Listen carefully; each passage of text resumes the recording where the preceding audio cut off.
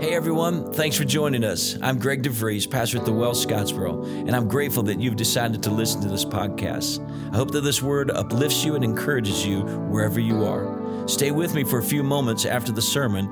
I would like to pray with you. I trust you'll be blessed by the word of God. So I want to ask you a question. Do you love me? Yeah. Jesus asked somebody that question some years ago. He said, do you love me? And he answered the same way. He answered the same way. He said, yes, Lord, you know that I love you. But there's more to this story, and we're going to go into this in just a few moments here. But before we do that, let's just make our declaration this morning and invite the word of the Lord into our life. If you have a Bible, pick it up and say this with me. This is my Bible. I am who it says I am. I'm going to be who it says I can be. It was written for me, for my correction, for my direction, and my soon coming resurrection. O Lord, be it unto me according to your word. In Jesus' name, amen. Matthew, the 10th chapter, we're going to be there just for one verse.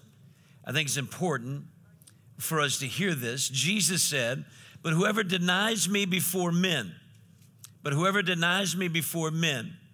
I don't know about you, but there's been times in my life that deep within inside of myself, I love the Lord, I honor the Lord, I pray to the Lord, I think the world of the Lord, and I tell him I'll follow him. But then there's been times in life that I'm in a position and there's people around, like what's sitting around you right now. There's men, there's women, there's children, there's people I know, people I don't know, and then there comes an opportunity, and I may not verbally deny him, but I might quietly deny him and choose not to stand up for what is right, or choose not to speak up, or not to do something, or maybe I engage myself in something. I go, I shouldn't have talked about that. I shouldn't have done this. And it may not be a full-blown denial, but listen, it's getting really close. And when you're getting close to something, there's no promise other than your effort and your responsibility that you might not become that. And now there's also a person in the Bible that betrayed Jesus. And there's a big difference between a betrayal and a denial, okay? Denial is not doing something with, but betrayal is doing something against. And I would hope that there's not anybody in here that is betraying Jesus. I would hope not. I know that there's hope for you in the midst of that. But I want to talk about denial, because normally denial would precede a betrayal. And if you can cut something off of the path or at the past there, if you get a chance to cut it off, perhaps it won't mature, perhaps it won't come to pass. And so that's part of the help of the church, is that the church comes in to protect us. The church comes in to guide us. The church comes in, the philosophy, the mindset, the principles of the church teaches us, trains us, equips us so that we don't succumb to the ploys of the enemy. We don't give into the trickery of Satan himself and to the schemes that he brings into our life. But whoever denies me before men, Jesus said, him I will also deny before my Father who is in heaven. That's pretty heavy. That's very serious. That brings great concern to the table, and it should bring about a lot of contemplation of thinking, have I ever denied him? And do I deny him? And am I close to that area of life? And if you are, there's hope for you. There's hope for all of us. And I would venture to say, in all reality, every one of us somewhere, at some time, somehow, have denied him, have shown denial, if you would, to a certain degree. And I know that might be hard for you to swallow and to accept, but the reality is we give Peter the bum rap, and we think that Peter's the only one that denied him, but it said all the disciples left him. Every one of them. He was just vulnerable enough or verbal enough that we could get a story out of him and an example from him. So before you bail on Jesus, let's just take a closer look at what thought this might bring to us. Usually people bail on others because they feel they have been let down. And Peter kind of had that sense he was being let down to a certain degree. And his denial wasn't just in the moment there at the cross. He lived in somewhat of a denial mindset for about 40 more days. And so he had felt like he was being let down. And all the disciples were feeling that because, first time you came in, we thought you were going to restore the kingdom. And now that you've come back as a resurrected one, now will you restore it? They've kind of felt let down. And so it's kind of easy to bail on people who let you down. Can I get a witness on that, right? Or perhaps that you may have an incomplete understanding of what is at hand. Maybe you just don't comprehend what is taking place here and the severity of the moment. Whether you should stand with or not stand with, whether you're responsible or not be responsible, just not having enough knowledge of something, and you bail on something, then later you find out, oh, that's not what they meant, or oh, that's not. It's just lack of knowledge, or maybe intimacy. Could be that they thought more highly of themselves. They were thinking too highly of themselves and they were just self-centered. Could be that other things became of a higher importance than the prior commitment or confession. So often we make a commitment or a confession to Jesus Christ, but then the things of this world distract us. And sometimes we have a tendency to go back to things that he set us free from. So when I sing that song, hell thought he had me, but lost another one, that Jesus said, you're mine. There's been times in my life that I've gone back to things and I've slumped back into things, or I've steered off to things there, and the devil's like, I got him now. I'm distracting him. He's falling from grace. He's erring from the truth. He's wandering from the way. And Jesus said, no, that one's mine. He pulls me back in. I'm so grateful for that. I think there should be a lot of exhilaration in the church when we sing something like that. I think people should have their full liberty and their freedom just to worship him. And we should and if we don't like people dancing or running or whatever, and we're saying, you just close your eyes. You're supposed to be looking at Jesus anyway, right? So just let him be. I read about that. You read about it today. If you're reading Luke with us as a church in Luke chapter 7, reading there that, that there's just this concept in the passage of Scripture that those who've been forgiven much, come on, somebody, they love much. I've experienced this sometimes in a different zone. Gretchen and I have married off 5 daughters. Is that right? Yeah. 5 daughters. and those 5, now I see them holding hands and cuddling up, and they'll come over the house and their hands on the guy's thigh and they're just holding on. And nothing's going on, but something's going on. You know what I'm talking about? And I'm like, hey, well, they love him in a way they never loved me. There's more. Much means more. They've done something. He said the one who loves little doesn't love as much, simply because he doesn't realize how much they've been forgiven of. Just let them go. Just let them love however they want to love him. Amen. John chapter 13, picking up in this story, Simon Peter said to him, So John is writing the book, and this whole story, we're going to get into a few more chapters here of John, the story. And there's a lot about John and Peter. To the best of my knowledge, if I were to read into something, I think John and Peter were best friends. Well, that's why they're so different from each other. Usually opposites attract. And let me just say this, opposites are supposed to attract.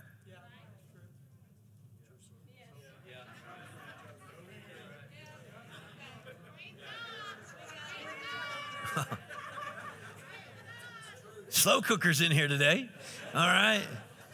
But the reality is that, and that's the way God made it. It's just God said, that's good, I like that. That's what God said I'm going to work with. That's what God said what I'm going to work with. And so John is really involved in Peter's life. And he writes a lot about Peter. And he writes about himself, but he'll mention Peter, and then he'll kind of try to hide himself. He said, the one Jesus loved. He's just so lovesick in the midst of where he was, but he's writing a lot about Peter here, and because they're friends. They showed up at the tomb together. I mean, they're in front of the gate beautiful in Acts chapter 3. I mean, these guys are like, they went to all the private places with Jesus together. I mean, they had an intimate, personal relationship with each other. So he's got a pretty good perspective on Peter here, and this is how he sees some things. So John says in John chapter 13, verse 36, says, Simon Peter said to him, he's recording what Peter said. He said, Lord, where are you going? Hey, where are you going? Have you ever just been that person in a crowd and somebody you really like and somebody who's got the right this, that, and the other thing, and they get up there, where are you going? This happens in my house all the time. There are some who have their license and some who don't yet. Where are you going? Where are you going? Matter of fact, the other day, a car backed out of my driveway so fast, it took some of the asphalt with it. And I called them and said, where are you going? Where are you going? And they're just getting away from some of the ones who don't have a license. Sometimes the older ones just want to be the older ones, you know? Where are you going? I think it's just kind of like this buddy thing. But sometimes when you're buddies, you don't know everything. Sometimes your buddies, you don't see it in the way that you need to see it. And we don't have a buddy Jesus. He is a friend. He said, where are you going? Jesus answered, said, where I'm going, you cannot follow me now. Oh my goodness. When that happens at home, you can't go with me. Tizzy fits can break out, right? I mean, you see things start to happen. I'm like, so he said, where are you going? He said, where I'm going, you cannot follow me now.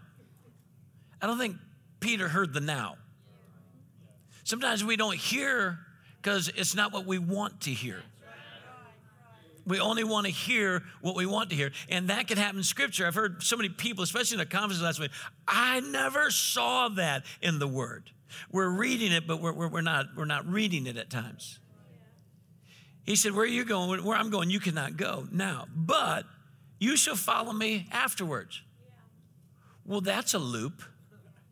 You're going, I can't go there now, but I'll follow you afterwards. How will I know where you are? He didn't understand what he was saying, okay? So one thing he was saying to Peter that I picked up, you're not ready, Peter. You're not ready. It's not time yet. There's nothing wrong with realizing, especially if Jesus is trying to get you to realize you're not ready. There's another time Jesus said, I have yet many things to say to you, but you cannot yet bear those things. That's not yet. Peter said to him, Lord, why can I not follow you now? Makes me think of home sometimes too. Mom, why can't I go? You're not old enough. It's not time. So he said, Lord, why can I not go now? I think there's a whine in the midst of this. I don't think he's really trying to learn as much as he just wanting to go. Peter was that way. He's just always wanting to go somewhere, wanting to do something. He said, I will lay down my life for your sake. How many times have we said just that? I think sometimes we need to be a little more cautious, a little more patient, a little more considerate. I don't think everything's just a lunge with passion and zeal and lack of knowledge. But here he is once again, I'll lay down my life for you. I think if I were Jesus at the time, I would have said, well, then lay down. Just lay down, Peter. Because I told you can't go right now. But see, he's not laying down his life. Because his life wants to go now with Jesus. But Jesus said, you can't go now. Jesus said, not now. He said, he even emphasized later. But Peter's like, I don't want it later. I want it now.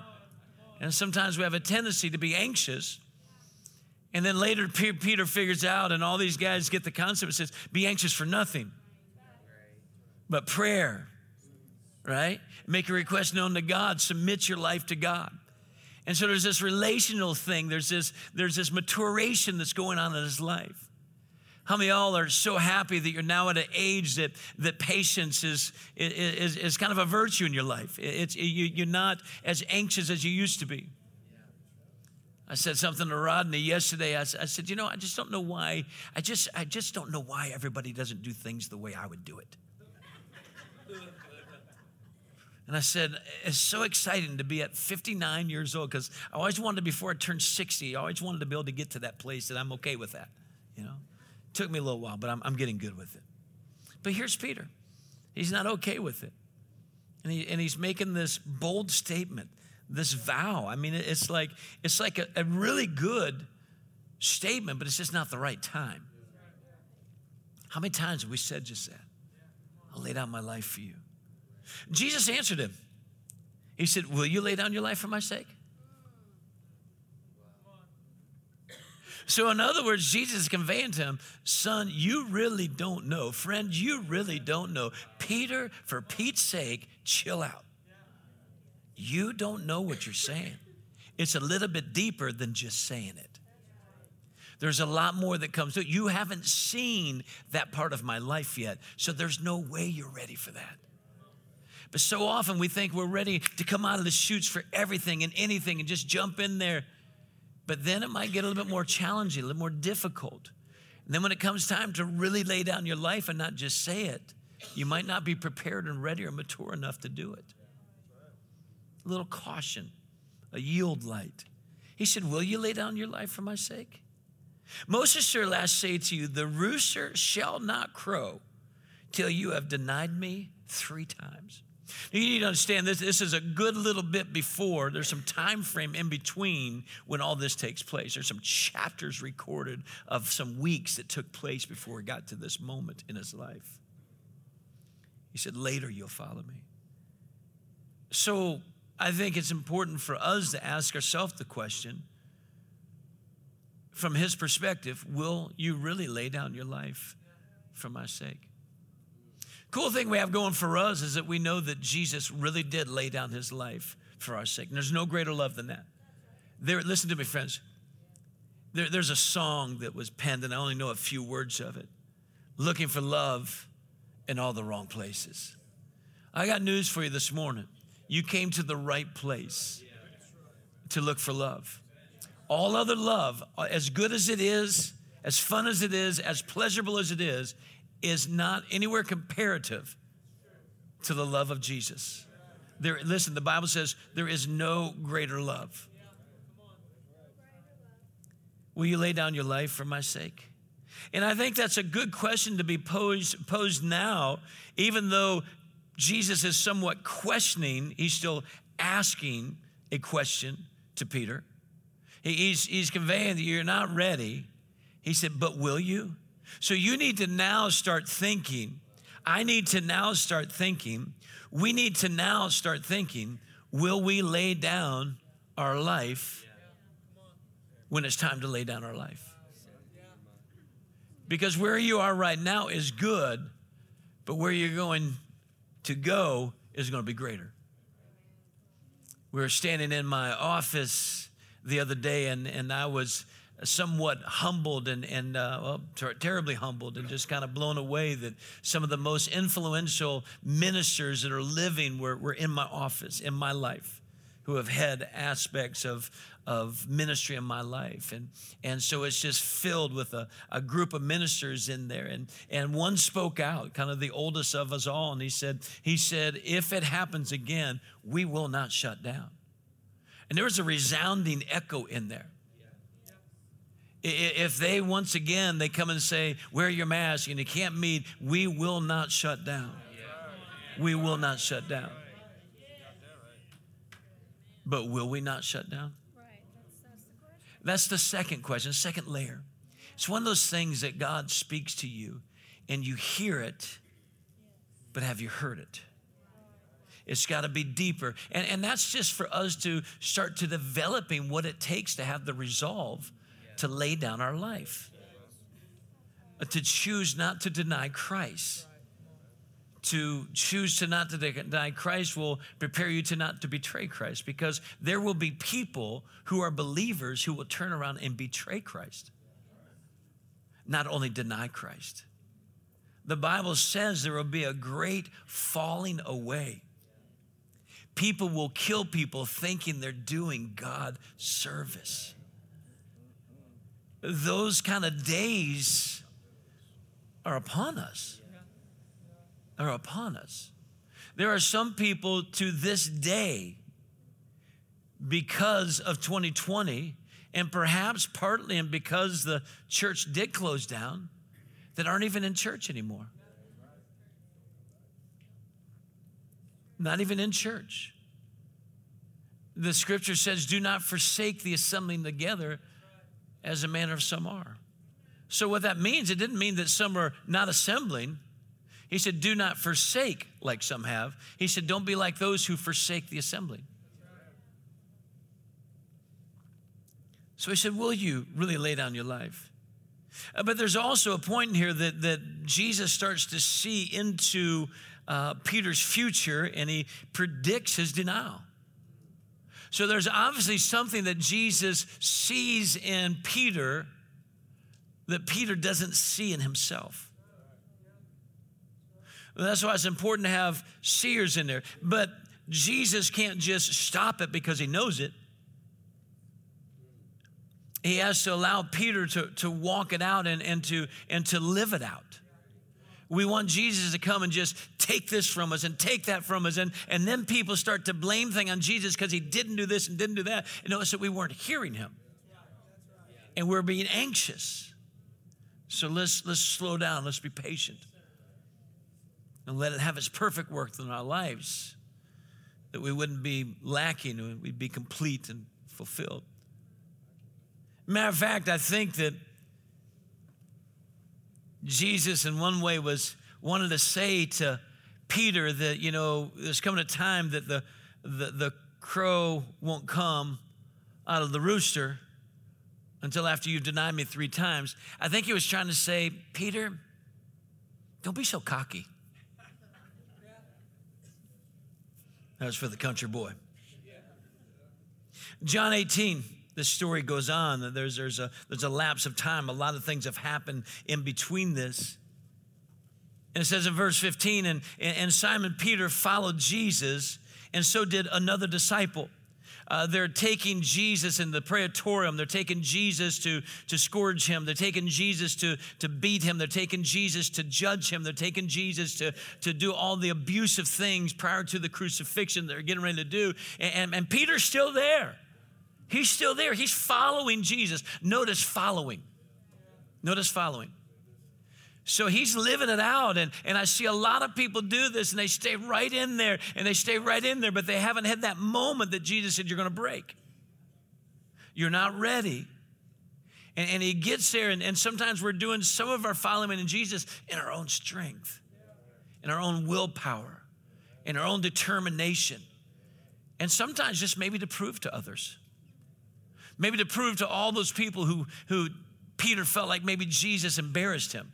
Peter asked the question. Is there the possibility that Peter asked the question to look spiritual? To make sure that nobody in there thought that he was on sifting sand or that Satan could ever sift him. And so here he is following, and another disciple, and that kind of plays into, we know who it was because there's only 2 that are there. So here's the story, friends. There's already 9 others that have left him. They didn't get that far. You'll be amazed how far you can go in your willpower. Just out of your passion. I'm not taking that from somebody, but you can't finish just in your own strength. But the other 9, you're saying, well, that's 11. Well, Judas is pretty much already out of the picture. The betrayal has already taken place. So there's only 2 there, and one wrote the story, and he wrote it about somebody and about some other people in his life. So the other one's John. The other one's John. It's amazing where love and intimacy, tenderness and quietness, meekness and gentleness, humility will take you. So it says that Peter followed Jesus, and so did another disciple. You see, I think John, when he wrote the book of John, was writing outside of it. He was writing in the spirit. He wasn't writing out of his natural being there. Now the disciple was known to the high priest, went with Jesus into the courtyard of the high priest. But Peter stood at the door outside. He got to this threshold. He got to this door, and he stayed out there. Something just stopped him. It was there that Jesus was going in, where death would start to proceed, death would start to be performed on him. Then the other disciple, who was known by the high priest, went out and spoke to her, then went out and to know the high priest, went out and spoke to her who kept the door and brought Peter in. Then the servant girl who kept the door said to Peter, you are not also one of this man's disciples, are you? She knew John was. She fully knew it. Don't be afraid of people who cannot kill your soul. And so this little girl, of all people, little girl, who has been sent by John, who has given him access entry, kind of like an all-access pass, right? She's coming up to him, and fear strikes him. Fear strikes him. Listen, friends, there's no weapons around him right now. There's no cross being carved out with his name on it. And this little girl said, are not you also one of the man's disciples? Are you? He said, I am not. Listen, this is the thing that's amazing me. He's 2/3 of the way there. And he adds the word not. All the others say is, I am. I am. Not. I think about salvation. For by grace are you saved through faith. All you need to be saved is to say yes, accept it. Everything, 2/3 of it is provided for you. Salvation, it's not by your works. Is already, I was in a bunk bed. I didn't even have to walk down an aisle at a church. Not that I don't believe in walking down aisles at church again. I was in a bunk bed and accepted that grace by faith. And got saved. Got saved. Everything's provided. He said, I am not. Verse 18. Now the servants and the officers who had made a fire of coals stood there, for it was cold, chilly, and they warmed themselves. And Peter stood with them and warmed himself. Here he is walking with the all-consuming fire of God. The most passionate, dedicated, devoted person. Now he's having to warm himself. Now he's having to warm himself, comfort himself. If you move down to verse 25, so we have one, everybody put one finger up. Now Simon Peter stood and warmed himself. Therefore he said to them, so he stood there for a while. Therefore they said to him, you are not one also of his disciples, are you? It's almost as if they could have said, you're one of them, aren't you? You're one. And because they recognized something, but it took them a while to go, are you one? It was questionable. Why? Because he was questionable. Listen to me, saints. When you're living around non-Christian people or Christian people, and you get waffling, uncertain, doubting, if you talk Christian at sometimes, but you don't at sometimes, they're going to wonder if you are, because they've already wondered if you weren't. But we need to set off such an example that Paul says that you may be able to prove. You may be able to prove what is a perfect and acceptable will of God. There ought to be proof in our life. Proof in our life. So they stood by him and said, you're not also one of his disciples, are you? And he denied it and said, I am not. Don't have to belabor a point there. One of the servants of the high priest, a relative of him whose ear Peter cut off. Don't mess with Bubba's cousin. Did I not see you in the garden with him? It was you, wasn't it? Then Peter denied again. And immediately a rooster crowed. Now, if God can keep a rooster silent,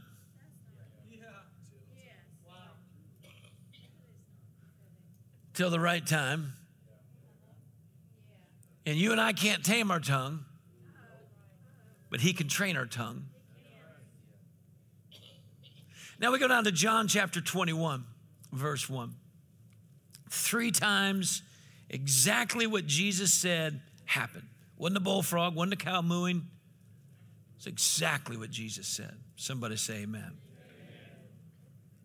If it's in this book and Jesus said it, it will happen the way he said it. After these things, everybody say things. After these things, Jesus showed himself again to the disciples. Now you need to understand the time frame here. Jesus has already been crucified, died on a cross, was put into a tomb. He'd already made a visit to Sheol, Hades, pit of the earth, preached to those who are in prison. He's already been raised up. We sang about it. The stone was rolled away. He came out. Now there's a 40-day period. And in this 40-day period, Jesus is like, these guys have got to get it. And one of the reasons that he needed to come back in that 40-day period, there would be no proof otherwise. So this 40-day period is a manifestation of the living God. And he was so personal with them. But during that time, they quite hardly knew him. They didn't recognize him. And we're going to see that he had already been with them a few times during this period of time, has already revealed himself supernaturally, but we're going to find out they still doubted. Kind of sounds common to our own personal life. How many miracles has he done in your life that you know, unless, no exception, impossible, that it was not God, and yet when you face your next trial and challenge and whatever, you start to question whether he can or whether he is. He loved you in the lowest, dirtiest, hardest, painful time of your life, and he spoke to you, and you came out of that as if you rose up out of the grave, and you sang, hell lost another one. And then right around the corner, there you are again. I just don't know. I just don't know.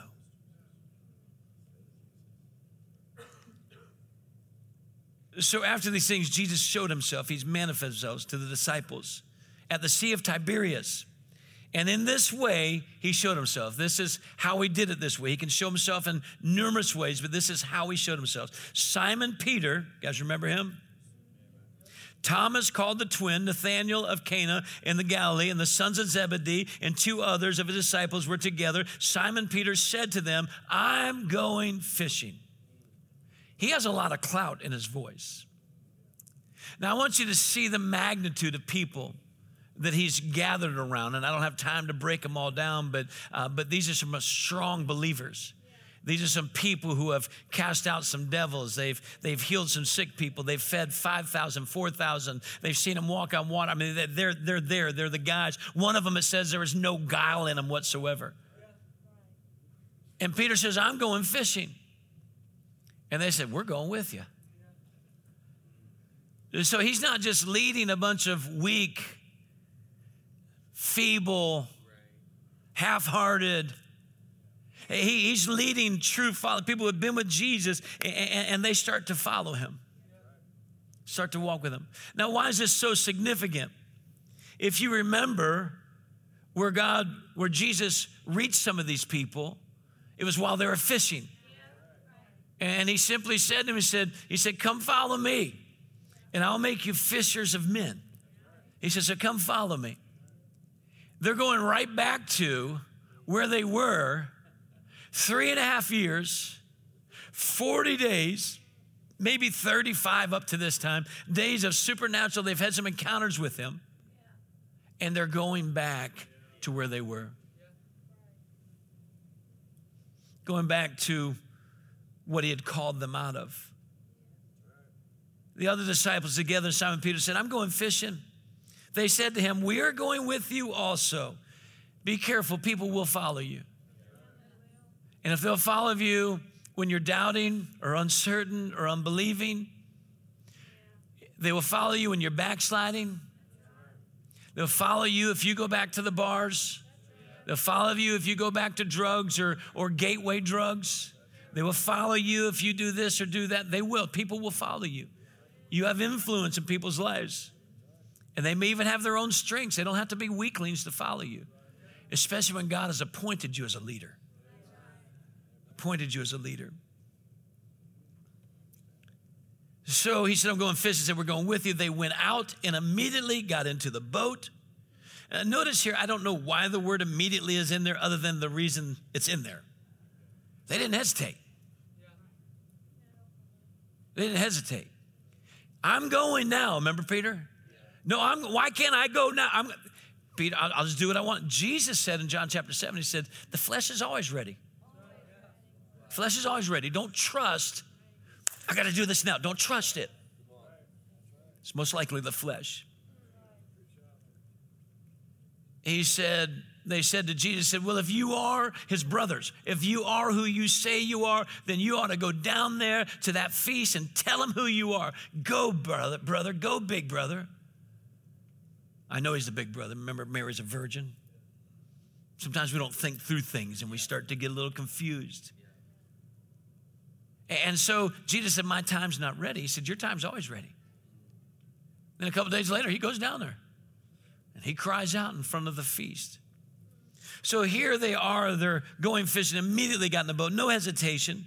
Listen, isn't it amazing that we don't hesitate to the flesh, but when it comes to God, we hesitate? When it is a God that, well, I need another confirmation. That's one not saying, I don't really trust your voice. I don't really know your voice well enough. I'm all for confirmations. He'll bring them. You don't have to look for them. But when you're looking for them and you're making a decision off of not having enough confirmations, you're more reliant upon human than you are spiritual. Listen, why do you say that, Pastor? Why do you say that, preacher? Because I want you to have a desire, and a desire inside of you to have confidence in his voice. Confidence in his voice. You might not have times in your life that you may be somewhere all alone and there's nobody around and you can't reach somebody by phone because the time's too late or the time changes are different. You're going to have to know for yourself because there may not be flesh there to accompany you to get that done. Somebody just shake this and said, man, he sure does love us.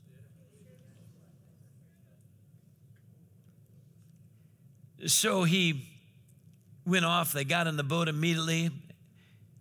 And that night, it emphasizes, that night, they caught nothing. It's interesting. They didn't just go back to where he caught them from. Now they're back in a situation they'd been in before. When he was calling his disciples in Luke chapter 5, they went out fishing and they've been toiling and working on their nets. And Jesus said, hey, launch the boat out. He's with them now. He says, launch the boat out. They go out. And he goes, go out a little bit further. He says, throw your net over on the side over there. So if you guys caught anything, we haven't caught anything all night. They're professionals. They knew what was going on. And sometimes we're so professional. Jesus doesn't understand our business. Let that one sink in. Sometimes we're so professional, Jesus doesn't understand what time or what way we should do things, what we should buy or not buy, what we should do. We need to get Jesus into every aspect of your life. Amen? And so they cast over the net over there, and they said no, and they cast over the net back in Luke chapter 5, and humongous catch of fish, so big it took other boats to help them get the fish in. But when Jesus told them to do it, it was Peter that spoke up. And Jesus said, nevertheless, at your word, I will do it. Nevertheless, at your word, I will do it. I'm going to say that one more time. Nevertheless, at your word, I'll do it. So Peter's saying, everything inside of me says it ain't going to work. Your daddy's a carpenter. My daddy's a fisherman. I was in the boat. You were on the beach. I'm the fisherman. You're a teacher. You're a preacher. And you know, preacher, you can preach all you want, but you've never been in my business world. That's kind of the same mindset. But then he comes to this place and he submits his life to Jesus. This is the early stage. This is where he was. This is where he was. He submits his life. He says, nevertheless. Boy, those words sound familiar, don't they? Jesus used those words in the latter part of his ministry. He said, nevertheless, at your word, I'll do it. Mary taught people at the first miracle of Jesus in the book of in Canaan at the wedding there, and listen in the book of John, and she said, whatever he tells you to do, just do it. Just do it.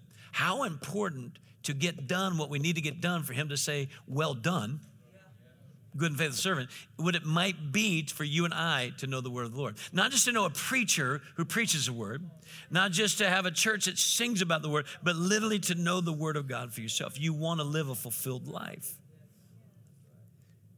So here they are again. They're in that boat, and they're having the same scenario they had then. They weren't catching anything because they weren't living according to his word. But when the morning had now come, we're back in John. But when the morning had now come, they're fishing all night again. They were night fishermen. But when the morning had now come, Jesus stood on the shore. Yet the disciples did not know that it was Jesus. So it's the same scenario. We're in the boat. He's on the beach. You know, what's going on here? What's getting ready? Jesus is meeting them back. They've gone all the way back. Friends, 3.5 years, they've gone all the way back. But when morning comes, Jesus stood on the shore. Whenever he stands, he's going to interrupt something, amen? He's going to do something. Yet the disciples did not know that it was Jesus. Then Jesus said to them, children. He didn't say Peter. He didn't say John. He didn't say anything like that. He said, children. Why? Because they're acting just like children. Acting just like children. But they still are his children. He says, children, have you any food? Now, this is kind of interesting because remember, he was asking Peter questions before, and Peter's answering back, said, do you really? And here he is again. Jesus has food. We're going to find out in just a few minutes, Jesus has a little charcoal grill up there, and he is frying some fish. He's having a fish fry, and there's nobody there but him. And he's got enough for others. He always does. He said, you guys have anything? Kind of like, I do. You can almost see the smile on his face. He's like, okay, here we go. I'll get you out of this. This is why he came back, guys. Listen to me. This is why he still speaks today. This is why he still heals today. This is why he still baptizes today. This is why he still allows us in his presence today. Because we fluctuate. We're in and out. Now, I know some of us, not me. You know, don't be so cocky. Don't elevate yourself. Don't exalt yourself too high. Don't think too highly of yourself. That's what the scripture says. And so he says, you guys have anything to eat? And they said, nope, we don't. Jesus said to them, cast the net on the right side of the boat, and you will find some. Now, I wonder, you know, Jesus was pretty good at fishing. Every time he went fishing or as a part of their fishing, I mean, it was just like huge, right? I mean, he would have been a social sensation, right? I just like followed Jesus fishing. But I don't know if they have it here. I see it sometimes over here when I go back home over North Saudi over there and driving out and people doing, I can't remember what they call it right now, but they put the light over the water and the fish, what do they call that? Help me out, somebody. And the fish start coming to the light. What is it? Yeah, that's cheating. Jesus is the light of the world, right? And probably just one touch of the water, fish will, you know, going over and he's go to the right. Listen, he silenced a rooster. He can make a movement of fish. You got to remember, he's God, okay? He's able. If his voice can make a calf be born, what are we worried about? He said, cast the net on the right side of the boat, and you will find some. So they cast, and now they were not able to draw it in. Now listen, all this conversation going on, the voice does not change. His appearance changes, but his voice doesn't change. Still the same voice. But they're not getting it. They're reliving a scenario. Have you ever been, and all of a sudden you're like, I've been here before. How oblivious we can become to the one who's delivered us and set us free. The one who's called us and led us away. So they cast, and now they were not able. Jesus took them from unable to not able. Now you got to get that. They were unable. They could not catch anything on their own. It's unable. It wasn't even going to be possible. They went in the water. God said, get all the fish out of there. Just move them. Move them. Some of the empty spots you're hitting in life is God's blessing in your life. Because once you would have caught that fish on your own, you would have been on the hook yourself. No, hear me.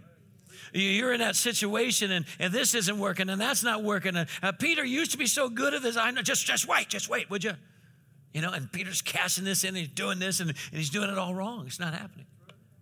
God said, I'm not going to let you catch fish. Jesus wouldn't let him go with them until it was time. See, we need to understand we have a God that doesn't let, not a God who always lets. Listen to me, moms and dads. There is nothing wrong with telling your children, not now. It's too late. It costs too much. You're not ready for it. Nothing wrong with that. Boy, it's getting quiet in here right now. Some of y'all are digesting that. It's truth. You see it. Cast it down, and they were not able to draw it in because of the multitude of fish. He took them from unable to not able to bring it in. From nothing to more than enough. From where they were to where he is. Nevertheless, at your word. 3 years earlier, Peter was saying, whatever you say, I'll do. Sometimes Jesus will give you opportunities you don't even know. You think you're doing it, but he's doing it to you. He's bringing you back to him. Verse 7. Therefore, that disciple whom Jesus loved said to Peter, I just love the incognito of John. I just love it. He didn't go, I revealed to Peter that, that's Jesus over there, dude. It's just like, that's the man, Yeah, I saw him before anybody else did. And then, it's like they jumped in the water. And I don't know. It just seems like we want to be the one. I know I've been that guy. We just want to be the one. He's the one. The last I checked, he's the one and only. Amen? Somebody ought to praise him for that. Therefore, that disciple whom Jesus loved, all you really need to know is that Jesus loves you. Listen, John's in this moment thinking, we're busted. John's in this moment going, oh, why did we follow Peter? Oh, no. But John knows when Jesus comes, he comes in love. Comes in love. We're going to be the only generation that when he comes, he will come in love and in wrath.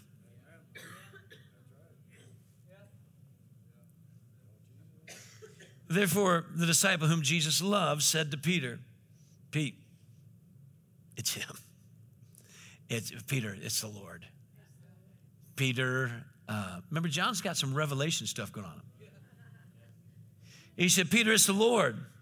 Now, when Peter heard that it was the Lord, although he had heard the Lord, he didn't know it was the Lord until he was told it was the Lord. He put on his outer garment, for he had removed it and plunged into the sea. Preached a message some years ago here, all in. All in. Are you all in? But the other disciples came in the little boat. They must have looked like something. I almost wonder if this were, row, row, row your boat gently down the stream, merrily, merrily, merrily, merrily. This life ain't no dream. This is like real, right? I mean, these guys they're real. They're probably happy Peter jumped out. Probably give him a little elbow room, All these men are in this one. It just emphasizes. Why? Because heaven wants you to giggle right now. Because heaven's up there going, you should have seen those guys. It's the funniest thing. They're all in this little boat, I was preaching in Tempe, Arizona years ago, and we're having revival. God was moving. And they didn't put us in a hotel. They put us in a house. This is before Vrubo, whatever they call that. They put us in this house, and it was a rehab house for people who are coming out of drugs and alcohol. And they thought I would enjoy staying there because that's where I'd been at one time in my life. I thought, okay. So in this house are two people staying there, two men in recovery. One is an actual 100% sumo. And I'm talking about sumo. He's big. The other one's just a good old country boy that had eaten a lot of pork. And he was as big as sumo. And so they had a pool, and that was the nicest thing because it was blistering hot out there and so dry. You'd dive in the pool off the diving board, swim to the other end. By the time you walk back to the diving board, you'd be dry. And then sumo came out. And he was the smoothest killer whale I'd ever seen in my life. He dove into that pool, and like there wasn't even a splash. I think the water didn't have anywhere to go. That could have been part of it. I'm not sure. But he dove in and just, it was like a sea cow just going through the water over there. You know, it's just huge. And I was like, this is awesome. This is so good. Sometimes what you fall in love with, God will give you more of. So the next day, it's time to go to the airport. And all they have is a Datsun pickup truck with a stick shift. And Sumo drives. Country boy hadn't gotten his license back yet. I'm not sure what happened, but so we got suitcase hardly in the back of the truck. And Sumo must have thought someone of us was that Sumo, no, I mean, Country boy must have thought that Sumo was Peter. Because Sumo was taking us to the airport. And we're wondering, how are we going to get there? So I sat in the middle in the gear shift. My friend sat over there. We're just pinched up. I mean, Sumo, he's over council. The center council. He's over it. Shoulders huge. We're just like, going there? Well, Country boy said, I'm going too. I said, no. He can't go. He got in the back truck. Sat up there. You've seen him all the time. Every car behind is probably going, do you see what I see right now? That's probably what these guys look like. But the other disciples came in the little boat, for they were not far from land, but about 200 cubits, dragging the net with fish. Yeah. I got a funny feeling if God might not have used the fish to try to help them get as a motor to get to the shore. And then as soon as they had come into the land, they saw a fire of coals there. Now, some people may say, why did Peter plunge in? Well, he knew, look, he's already sinking.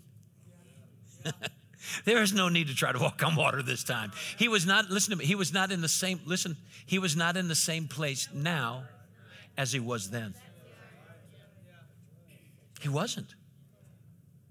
And I think this is where God might be saying to us that some of us aren't in the same place that we were.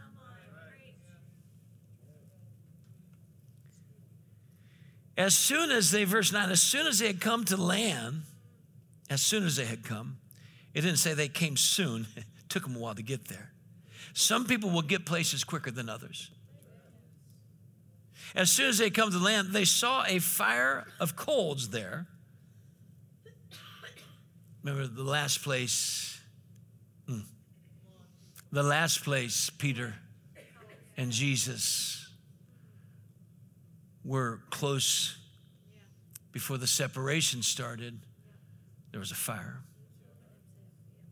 Jesus didn't come and said, what are you doing? What were you doing by that fire? You should have been in that fire. Man, I'm here now. I'm not in glory because of people like you, Peter. No. It's like, oh, I'll get him back. I'll comfort him this time. He probably knew one of two things.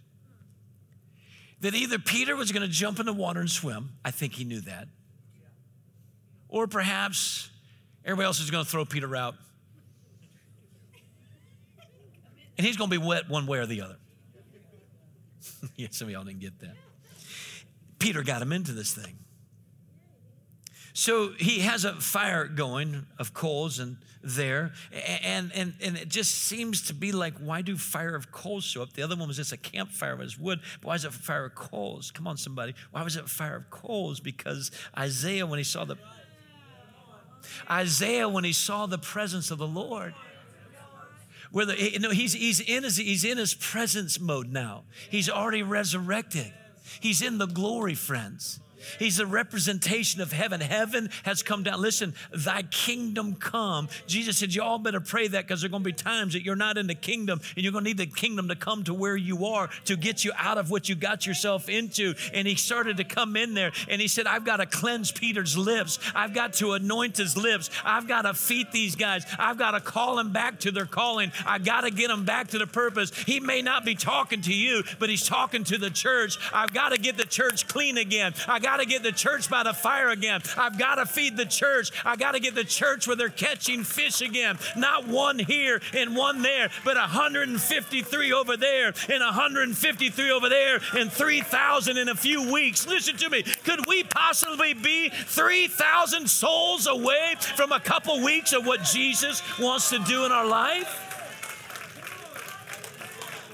There's coals, because he's going to cleanse the prophetic lips of Peter. Why 153? You know this. I am God. That's what it is in Hebrew. So Peter went up and dragged the net to land. Starts taking his apostolic weight and load and carrying his part of the load full of large fish, 153. It's going to be heavy, guys. Listen to me. Wouldn't that be something? I ask it right now in the name of Jesus. Trail of Treats, 153 converts. 153 converts. I'm not worried about my fashioned little Christianity. I'm not worried about whether this feels right, looks like, or has it right. I want souls. Last I checked, fish still stink. Still stink. Are you with me? Dragged it up there. Jesus said to them, come eat some breakfast. Yet none of the disciples dared ask him, who are you? But here's an interesting thing. They didn't dare ask him, but they're still thinking it. They're still thinking it. I could stand up here all day long and say it's Jesus, it's Jesus, it's Jesus, but you might still question. They knew what was going around was the Lord, but they still couldn't recognize him. But they dared not ask him, knowing that it was the Lord. They knew about it, but they still questioned within. That's natural. Say that's natural. Don't be so hard on yourself. It's natural. Then Jesus then came and took the bread and gave it to them, and likewise the fish. So he's going right back saying, okay, guys, here we are. Here we are. Listen. You got to get this. He's like, boys, I'm here. I'm preparing the meal. I don't just have the fish. You've got some. That's a prophetic sign. I am God. You'll catch fish like I called you to catch fish. You're gonna be used in the harvest there. He said, but listen, here's the fish and here's the bread. And now let's go feed the 3,000 you're going to save in about 2 weeks. Because they fed the 5,000. Because they fed the 4,000. And Jesus said, give me the loaves, give me the fish. And he gave it to the disciples. You go feed them. You go feed them. It's all prophetically setting up. I don't know about you. You may not be here. I don't know. I don't know. We'll call you if you leave, but I don't know. I know where I'm going to be. He said, son, he said, they may have taken the wind out of your sails, but they cannot take the breath out of your God. He said, and I will blow again. He said that at a harvest fest on an October 31 some years ago. I'm excited what's coming up. I'm believing because I'm going to be here. They might take your seat. They might take your seat, but I'm going to be here. He said, knowing it was the Lord, they took the bread and the fish and gave it to him. Listen to this. This is what gets me. 14 gets me. This is now the third time Jesus showed himself to his disciples after he was raised from the dead. Tell me to stop before I hit it. Does that not knock you back? No, you need to understand something. They have had supernatural encounters with the resurrected Jesus, and they still went back to what they were doing. And people will come to church. It's not that big of a thing, but people will come to church and walk right out of this building, go right back to whatever they've been doing and all the worldliness and all the filthiness and all the wickedness after they said, I give you my life. I'm on assignment from the day I was in my mother's womb to here to tell you, once saved, always saved will not save you. It will not save you. Theology and terminology doesn't save you. Jesus saves you. And if Jesus knows you've drifted away and he comes out of heaven to come get you, before you go any further, if the revealing of Jesus, it didn't get them the first couple times either. But he's trying to get them back to their calling. See, we have this promise that we're going to be saved, but he has this purpose that we're called. Are you living the called life or just the saved life? He wants to get you back to who and what he created you to be. So when they had eaten breakfast, Jesus said to Simon Peter, Simon, son of Jonah, I know who you are, boy. He said, Simon, son of Jonah, do you love me more than these? I don't have time to break all this down, but listen to me. All of these? Simon, do you love me more than fish? Simon, do you love me more than fishing? Simon, do you love me more than cast fishing and pole fishing and boat riding and all these stuff? Not necessarily, do you love me more than they love me? He didn't say that. Do you love me more than you love them? Do you love me more than the campfire? Do you love me more than s'mores? Do you love me more than, I don't know what it is. He's asked him a question. He said, do you love me more than these? I'm asking you the question. Again, on assignment from heaven, God is asking, do you love me more than all that stuff you have around you? All that stuff. I heard of two people this week that didn't even really correlate it. I did not get this message till this morning. He'd been speaking to me out of John 21, but this morning, lady, let me watch this. Two people, well-known people, in the last couple weeks have had encounters with God, and they went into their closet and took all of their clothing, all their shoes, and all the things because the Lord said, you love that more than you love me.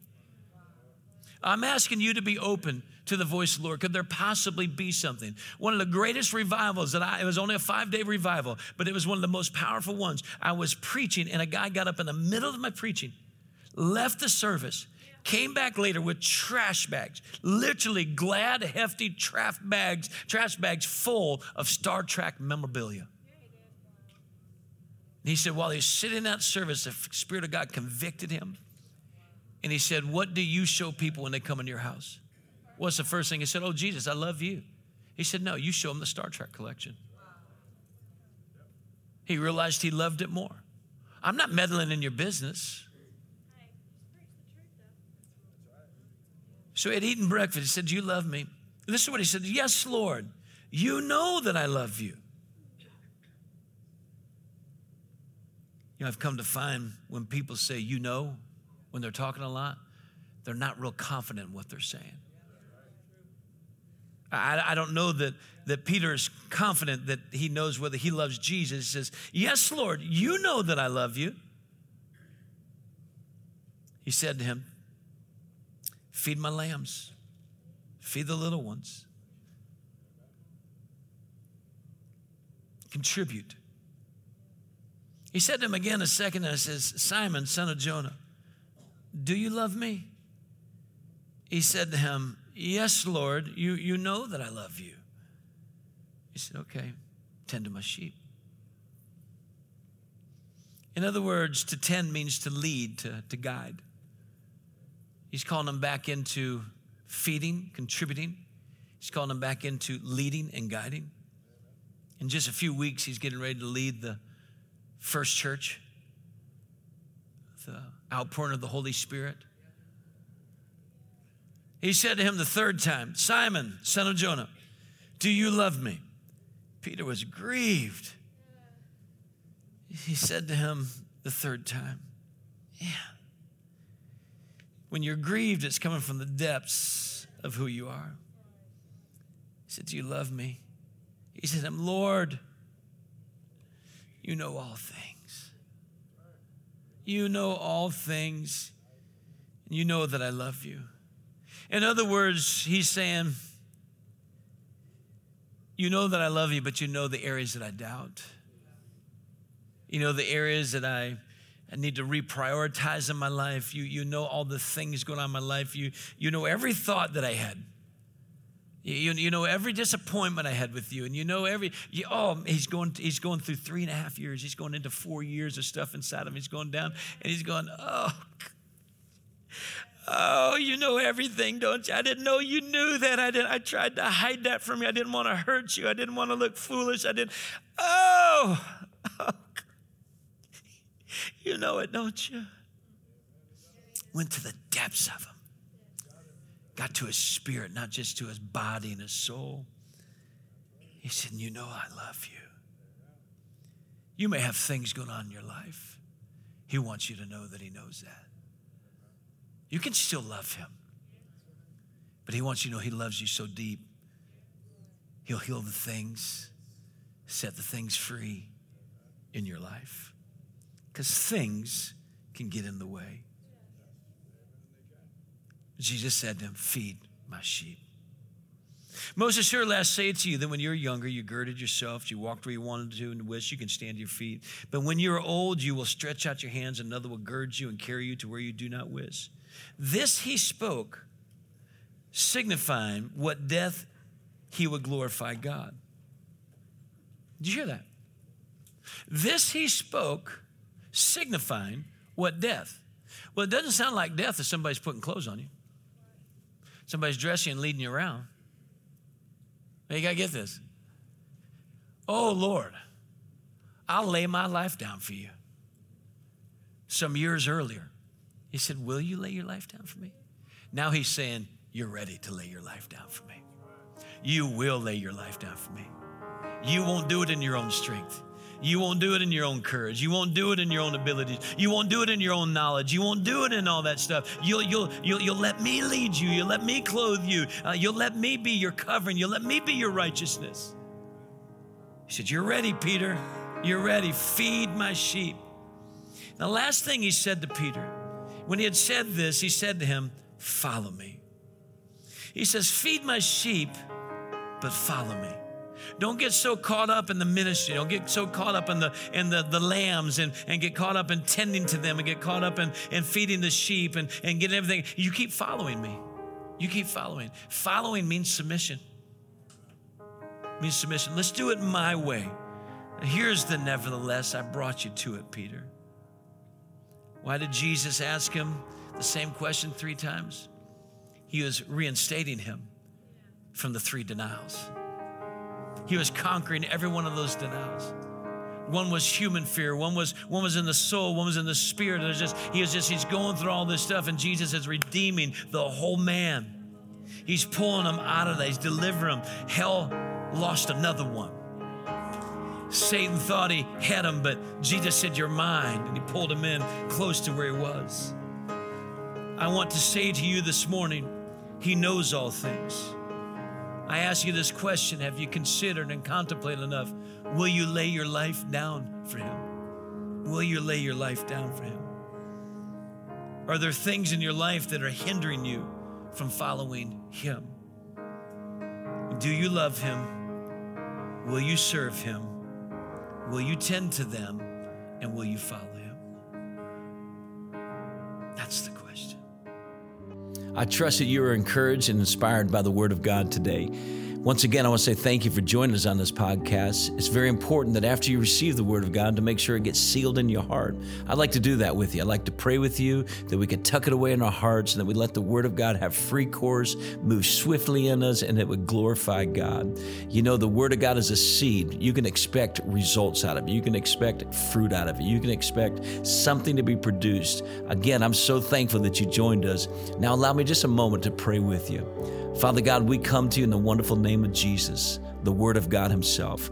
And I thank you for the word that has been heard. I thank you for the word that has been received.